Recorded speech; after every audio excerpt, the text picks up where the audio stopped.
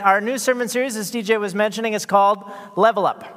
And we were talking about, what we would teach this fall and what we were thinking about. And we kept thinking, well, how can we go to the next level? Oh, wait, we could call it Level Up. And so, well, we got a little geeky. And we started talking about all of the ways that video games could teach us something about life. And so we're going to be talking about that over the next couple of weeks. But it got me thinking about my history with video games. So does anybody know what this is? All right, yeah, Atari 2600, okay? This was my first video game console that we ever had. And just so that you understand how old this is, there's a switch on there that says TV type, color, and black and white, all right? Just so that those of you that are younger, you don't even know what a black and white TV is, probably. But this was the coolest thing. And I remember getting this and being so excited because it was the first time we had ever seen anything like this, right? And the games, they were amazing. I mean, look at this one. Look at the graphics on that. Isn't that amazing? This one's called Combat. They were clever with the titles too, right? So these are tanks, everybody, and they're shooting at each other. So Combat was great. Another one was my favorite was Super Breakout. Anybody play this one? So it's like Pong, right? And you want to bounce the little ball up and hit the little bricks. But here's the secret, okay? If you can get a hole on the side and get the thing to bounce along the top, and it'll just go nuts, right? Yeah, okay. Sorry, a little bit geeky. This one is called Adventure. They were great with titles, weren't they? I don't know if you know this. This is a castle, right? And this is a key, and I think that's a gate, and this is you. So the graphics left something to the imagination where you had to sort of, put some of that together. But I think, and somebody argued with me after the first service, but I think that the pinnacle of the Atari 2600 was this game here, Pitfall. All right? It came out about the same time as Indiana Jones, right? And I love Indiana Jones. So, now you can go on your own adventure. And so these are alligators, okay? And the goal is to get from one side to the other without being eaten. And a millimeter to one way and you were eaten, a millimeter to the other way and you were in the drink. So either way. But, I thought it couldn't get any better than that, right? I thought, man, this is great. And then 1985, all right? The Nintendo Entertainment System. Did anybody have one of these? Yeah? If you look in your closet, is there still one of these sitting somewhere? I remember when this came out. Now, I never had one, but I would go over to every friend's house that did and be like, hey, it's nice to see you. Can we play your Nintendo? Can we just play? And I think, the best game on that was Super Mario Brothers, right? You could probably tell by the video that DJ and I like Super Mario Brothers. And so Super Mario, right, he's this little guy here. And I thought, well, I'd give you a little demo, right? This is not me playing. But here's Mario, right? And he's jumping along, and he gets these power-ups that make him bigger and stronger. And the goal is to not die, basically. The goal is to get from one side to the other. And here's this. He's getting a fire flower. And I'm thankful that we don't have these in real life because I would have burnt down my house by now if I had access to one of these. So Mario is amazing. And I remember being so excited about this. But then, life got busy. Mario, are you done now? A little bit further. Life got busy, and we grew up, and we went off to college, and I got married, and things got busier, and we had kids, and sort of forgot about that until this came out, the Nintendo Wii. How many of you had one of these, right? Did you know they sold 101 million of these things? That's just amazing. So we had one, and we were playing it, and my folks were over, and we were playing bowling, and which is why they invented the wrist strap, right? So you don't actually bowl the controller into the TV. But my folks came over, and my dad absolutely loved it. He was in his 70s at the time. And he said, hey, do you think we could get one of those over at our house? Yes, of course I do. So my dad had one over at the house, and they bowled all the time. This was an amazing piece of equipment because everywhere from preschoolers loved playing this to teenagers to college students to retirement homes, everywhere in between. An amazing piece of technology. And I think Probably the best game on there was Super Mario for the Wii. And my kids and I would play this for hours. And the coolest thing about this is you could play 4 people at once on a screen. You think it's crazy to just have one player going on? Imagine 4 of you jumping on each other's heads as you're playing this. And these games meant a lot to me. And they were very fun. But then, so I have a point, right? You're like, are we just going to talk about video games all morning? Maybe. But why? Why do we play video games? Why do we do them? Well, the easy answer is they're fun, right? The easy answer is it's a lot of fun to play the video game, especially a good one, right? You can experience something. You can, get away from real life for a little while. You can find a distraction. You can level up. You can play with your friends. It has a clear goal and an adventure that brings you along, right? And at the end of the day, you can say, I did that. In fact, that Mario game I just showed you, I did all of the levels minus 1 that I could never beat. It still bothers me to this day. I'll go back maybe. But the reason we play them is a distraction. But I'm going to propose to you that the reason that video games are so effective and so enticing to us is that they're attempting to latch onto something in the human heart. Something in the human soul that they've found that they're trying to sell you. And that's to fill a void, to fill a hole, a series of discontentment within us. That video games are an attempt to escape from real life. They know that there's something that you're missing, and the video games are going after that. Look, you can be a hero. You can do this, you can do that. And you've completed that level. Don't worry, there's something else that you can level up to, and you can do that, and you can achieve. And that whole time, they're trying to sort of fill that hole that's in us. But does it? Well, they keep selling consoles. They keep selling video games. It's $70 for a Switch game these days, and people buy them, self included. But they don't quite fill it. I mean, we keep thinking that they might, but at the end of the day, we're still left with that. A nagging sense that something is missing, that there's a hole that hasn't quite been satisfied, a hole that hasn't been filled. Now, maybe video games just doesn't sort of resonate with you. And Mark, I'm not getting this. Let me put it in some different language, all right? So this is a nice sort of starter home, we would call this, right? A young married couple would be excited to move into this, right? Look, a space of our own. We don't have apartment life. We've got a front yard. We can have friends over. We can play games. We can barbecue. And you live in that for a while, and you're excited about it. And then one day you're sort of driving through the neighborhoods and you see this. Oh, look at that. They got a little porch there. That's nice. Think of, a little bit more space. That would be great, right? And then we could have some friends over. And then you go back home and you're like, man, does this seem small all of a sudden? Right?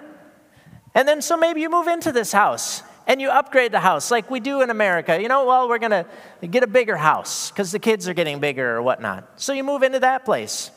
And then these little flags go out in the neighborhoods, right? You see them every fall, right? It says Parade of Homes, right? What's that? Well, you can go around and look at other houses that might be a little bit better than yours. And you think to yourself, wow, mine doesn't seem so great anymore, right? Because then you see this. And you go, wow, wouldn't that be amazing to live in that? Does it come with a butler? I hope it comes with a chef. I could do without the butler, but definitely, okay, well, the whole staff. I'll need a whole staff to go with that one. And eventually we think, if only I could be in that, wouldn't I be happy? I mean, wouldn't that be amazing to live in that? Wouldn't that fill that nagging sense of not quite enough? That's the same thing video games are going after. Okay, let's try again. Maybe you think, I like camping, and we've been tenting for a while, but, maybe now it's time to get a little camper, right? And we can bring this little camper around, and we can go to the park, and we can go to the campground, and it's just great. We've got everything in there. You tow it, you set it up, good to go. But then you pull up to the campsite, and you see this. Oh, look at that. They've got an awning. That's nice. I bet they've got a little kitchen in there too. Wouldn't that be nice? I wonder if they've got air conditioning. So maybe you upgrade and you think, okay, we're so excited. We're so happy with our new RV. We're just very excited about it. We're going to travel everywhere. And then you pull into a campsite and you see that. Dude, look at that. The car fits underneath. I don't know if you get this. Like you drive the car and then underneath. I need that, right? Then I would be the perfect, this is camping to me, right? So this isn't camping, this is driving around your house. So maybe you have one of these. If you do, come to me afterwards. I'd like to go for a ride. So we try, and every time we get something, we think, oh man, that's just not quite enough. And we try and sort of level up our lives. And we try and fill something. We're going after something. We're striving for something better, but we're never content with what we have. It's kind of like this, okay? If and then. Like, if I had this, then I would be happy. If I had this, then I would be content. Have you ever said something like that? If I were more fit, then I would be happy. I just need to get in shape this year, and then everything will come together, right? Or if I had a better car, right, then I'd just be satisfied. My car is getting a little old. If I had something nicer or red, then I would be happy. Or if I had more money, you need the money to buy that car. If I just had a little bit more money, then I'd be happy. If I could just buy the things that I think I need, then I'd be happy. Maybe if I had more friends, then I wouldn't be lonely. Or if I had a better job, I could buy more friends and buy the stuff that I need, right? And then I would be content. Or maybe after you've chased that down, after you've found a better job, you realize that you work too much. Maybe if I had more time off, then I could relax and I'd be happy and rested, right? I'm just stressed out from working too much. Or maybe it's just being in town that's the problem. Maybe if I had a lake cabin, right? Then I could go off to the lake and then I would be relaxed and happy, right? I know what owning a cabin means. It means working at the cabin too. And maybe we do this with God too. Maybe if I was better, God would bless me. Maybe if I just, was more dedicated, then God would bless me. See, there's that discontentment. It's never enough. We search and we try and satisfy those longings, but it just never does it? No matter what we do, the stuff that we buy, it doesn't satisfy us. The things that we have, the people that we know, it doesn't satisfy it, and we're left longing. But we distract ourselves all the time so that we don't feel that anymore. We distract ourselves so that we don't even notice. But if we just pause for a moment, we'll realize that. If we just pause for a moment and think about it, we all have that problem. But the problem is as old as the hills. It's nothing new. If you go into Scripture, you see all kinds of examples. I love going back to Adam and Eve. It's where it all started, right? Adam and Eve. Here's a situation that's sweet, in my opinion. They're living in paradise. They're in a garden. There's no winter, let me say that, right? And it's just a beautiful place, and they're walking around with the Lord. How amazing would that be? And the first opportunity they get, they think, God, if I could only eat from that tree, then I might be happy. If I only had the knowledge of good and evil, then I might be happy. Jump ahead. King David, he ruled over all of Israel. He was an amazing warrior. He had everything he wanted, riches, anything that his heart would desire. Except he saw this girl, this young woman who was married to another guy. And he thought, if only I had her, then I would be happy. How about the disciples? Again, I often said if I could just ask Jesus face to face this question. And here they have the opportunity. They're walking around with Jesus. They could ask him any question that they want. And the question that they keep asking him is, hey, are we going to restore the kingdom now? Is now the time that we're going to turn Israel back into a kingdom? because they kept thinking that that might make them happy, that that might be the thing that would satisfy. See, nothing on earth can satisfy you. Money can't satisfy you. Experiences can't satisfy you. You know, I hear this all the time. Like, we don't want to buy stuff for our kids. We're going to give them experiences. Well, that's all and well and good, but that's not going to satisfy either. You can travel all over the world and it won't satisfy that longing. We can have stuff and it won't satisfy that longing. You know, young couples have this sort of radar around them, right? This disillusionment field, where like everything is just rosy all the time. You know, I've met that person and they're going to complete me, and I'm so excited and my life is going to be great. Well, I said this at the earlier service. I've been married 26 years, and I love my wife, don't get me wrong. But your spouse will not satisfy you. Your spouse cannot and will not fill that longing in that hole. Love here on earth will never fill that hole. But there's hope. There's hope. And the story in the Bible that says it so clearly to me is the woman at the well. The woman is a Samaritan woman, and she has a rough life, and she's been outcast by her society that she lives in. And so she goes to the well in the middle of the day because she doesn't go with the rest of the women in the morning. And so she goes to the well, and Jesus is there. And Jesus says to her, "Can you get me something to drink from the well?" And she says, "Who are you that you would ask me? You're a Jew, I'm a Samaritan." There were cultural differences. And Jesus responds, "If you knew the gift of God and who it is that is saying to you, 'Give me a drink,' and you would have asked him, and he would have given you living water." Living water. And she said to him, "Where do you get that water? You don't have anything to draw from." And he responds, "Everyone who drinks of this water will be thirsty again. But whoever drinks of the water that I give him will never be thirsty again." Do you hear what he's saying? He's saying, you're thirsty. We're all thirsty. But drinking from this well of earthly things, of earthly pleasures, of earthly love will never satisfy that deep, dark longing that is somewhere below us. It can't. It won't. The only thing that can satisfy that is the living water that Jesus gives. If you drink of this, you won't be thirsty again. But what is that? What is that living water? It's the power of God working in us.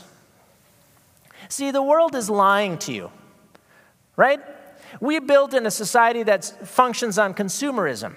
So the goal is to make you unhappy so that you buy more stuff to keep the economy running. The world has been lying that stuff will actually satisfy you. That's what all the commercials and the marketing are designed to do, to make you think that this will solve your problem. Once I get this, then I'll be happy. But it's a lie. There's only one thing that can satisfy you. That is God working in your heart. It's the love of God. See, God is Father, Son, and Holy Spirit, 3 in 1. And for all eternity, they have been in communion loving one another. And that love spills out. And that love chases after us. And that perfect love is available to us. And it's the only thing that we can satisfy. When Jesus is talking about the water of life, the living water, he's talking about the love of God powering you, the love of God enhancing you, the love of God washing over you. He says in Matthew 11, "Come to me, all who are heavy laden, and I will give you rest." You will find rest for your souls. Because it's exhausting. Seeking after that thing that we're after, seeking after the thing that we think will satisfy our thirst, but we're only left more thirsty. But Jesus and the love of God is what satisfies that. The love of God is what can fill that, is what can give us peace and joy. When they say the peace of God be upon you, it is the love of Christ satisfying that longing. And man, do I want that for me? And do I want that for you? I want you to know the peace and the love of God so much. I want to know it so much. And as the song said, I've searched the world. Nothing can satisfy but that. And that's what I believe God is calling atonement to do. God is calling us to trust in Him, to trust in the Holy Spirit, and to let Him satisfy us. And part of that is just stop being so distracted with other things. So that's why we're preaching this fall about leveling up. It's not us trying to make ourselves better, but it is us trying to establish some patterns that will allow us to trust in God, that will allow us to rely upon Him, to drink of the water that He offers, the water that only can satisfy us. But it's going to take some work. And it's not work designed for us to save us. It's work to stop being distracted with other things. Have you ever driven on this road? Maybe not this particular road, but a road that has ruts like this. When you drive on a road that has ruts like that, what happens? The car wants to drive in the ruts, right? Like if you got to work to get it out of that rut. You got to work to not fall into that. The default is to be sucked into those ruts. We have ruts in our own life. These ruts are things that distract us, that suck us away from trusting in God, that suck us away from being connected with God. These ruts are a problem, and it takes work to get out of them. See, ruts are unintentional. They're just sort of the default. You know, this is what happened in my life. But we're going to build trenches, because trenches, unlike ruts, are intentional. We're going to set new defaults. We're going to set new practices that will allow us to trust in God. We're going to develop trenches that when we get distracted, our default will be back to trust in God rather than seek from the world. And DJ and I probably shouldn't have too much time alone. But we came up with Power Up as the trenches that we want to reestablish. We want to learn to pray. We want to offer ourselves and our resources. We want to worship our God. We want to endure through suffering. We want to read Scripture. We want to uplift our neighbor, and we want to provide for one another. These are new trenches, new practices that we're going to establish that will allow us to find and satisfy that thirst, to know the love of God here in this place. Because God is chasing after you, and He's chasing after me, and He's saying, stop being so distracted with the rest of the world. Trust me. Find me. Enjoy the peace that I offer. Come to me, you who are heavy laden, and I will give you rest. Because God is full of love, chasing after each and every one of you. And His goodness seeks after you. And He wants that for you. And I believe He wants this for atonement. I believe He is calling us this season to level up our trust of Him. I believe He is calling us to trust Him anew. I believe that God is calling us because we can be a beacon for one another. We can be a beacon for our community. We can be a beacon for Fargo-Moorhead and the world. Look how we found peace and joy. Look how that thirst has been satisfied and quenched only through Him and His power. This is what He's calling us to in this season. This is what He wants for us because it's good for us, because it gives us peace, because it will allow us to flourish, not as more work for us, but as the right work for us. This is what He is calling. This is what I want for you. This is what He wants for us. What a joy He will bring for us. Think about your life, how it could be different if God's love and peace washed over you each and every day. Life would be a joy. And that's what we're called to as Christians. That's what he offers for us. Let's take a moment to pray. Heavenly Father, we are here because we are searching for something to satisfy our longing. Whether or not we know it, we have a deep longing that we've tried to satisfy. We've tried with stuff. We've tried with earthly goods. We've tried with earthly relationships. We've tried with activities. But nothing satisfies, Lord. But you knew that because you created us. And you knew that. And you knew we would need a way to trust in you. So you came to earth. You died for our sins and said, rely upon me. For my love is overwhelming. My love can wash over you. So Lord, teach us to trust that. Teach us to establish new trenches that will allow us, new practices that will allow us to trust in you when we want to stray.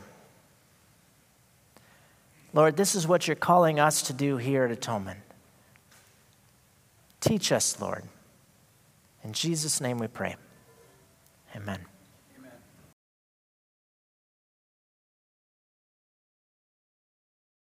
Thanks for joining us. If you'd like to find out more about faith in Jesus Christ or more about atonement, you can connect with us at atonementfargo.org or text us at 701-800-1009.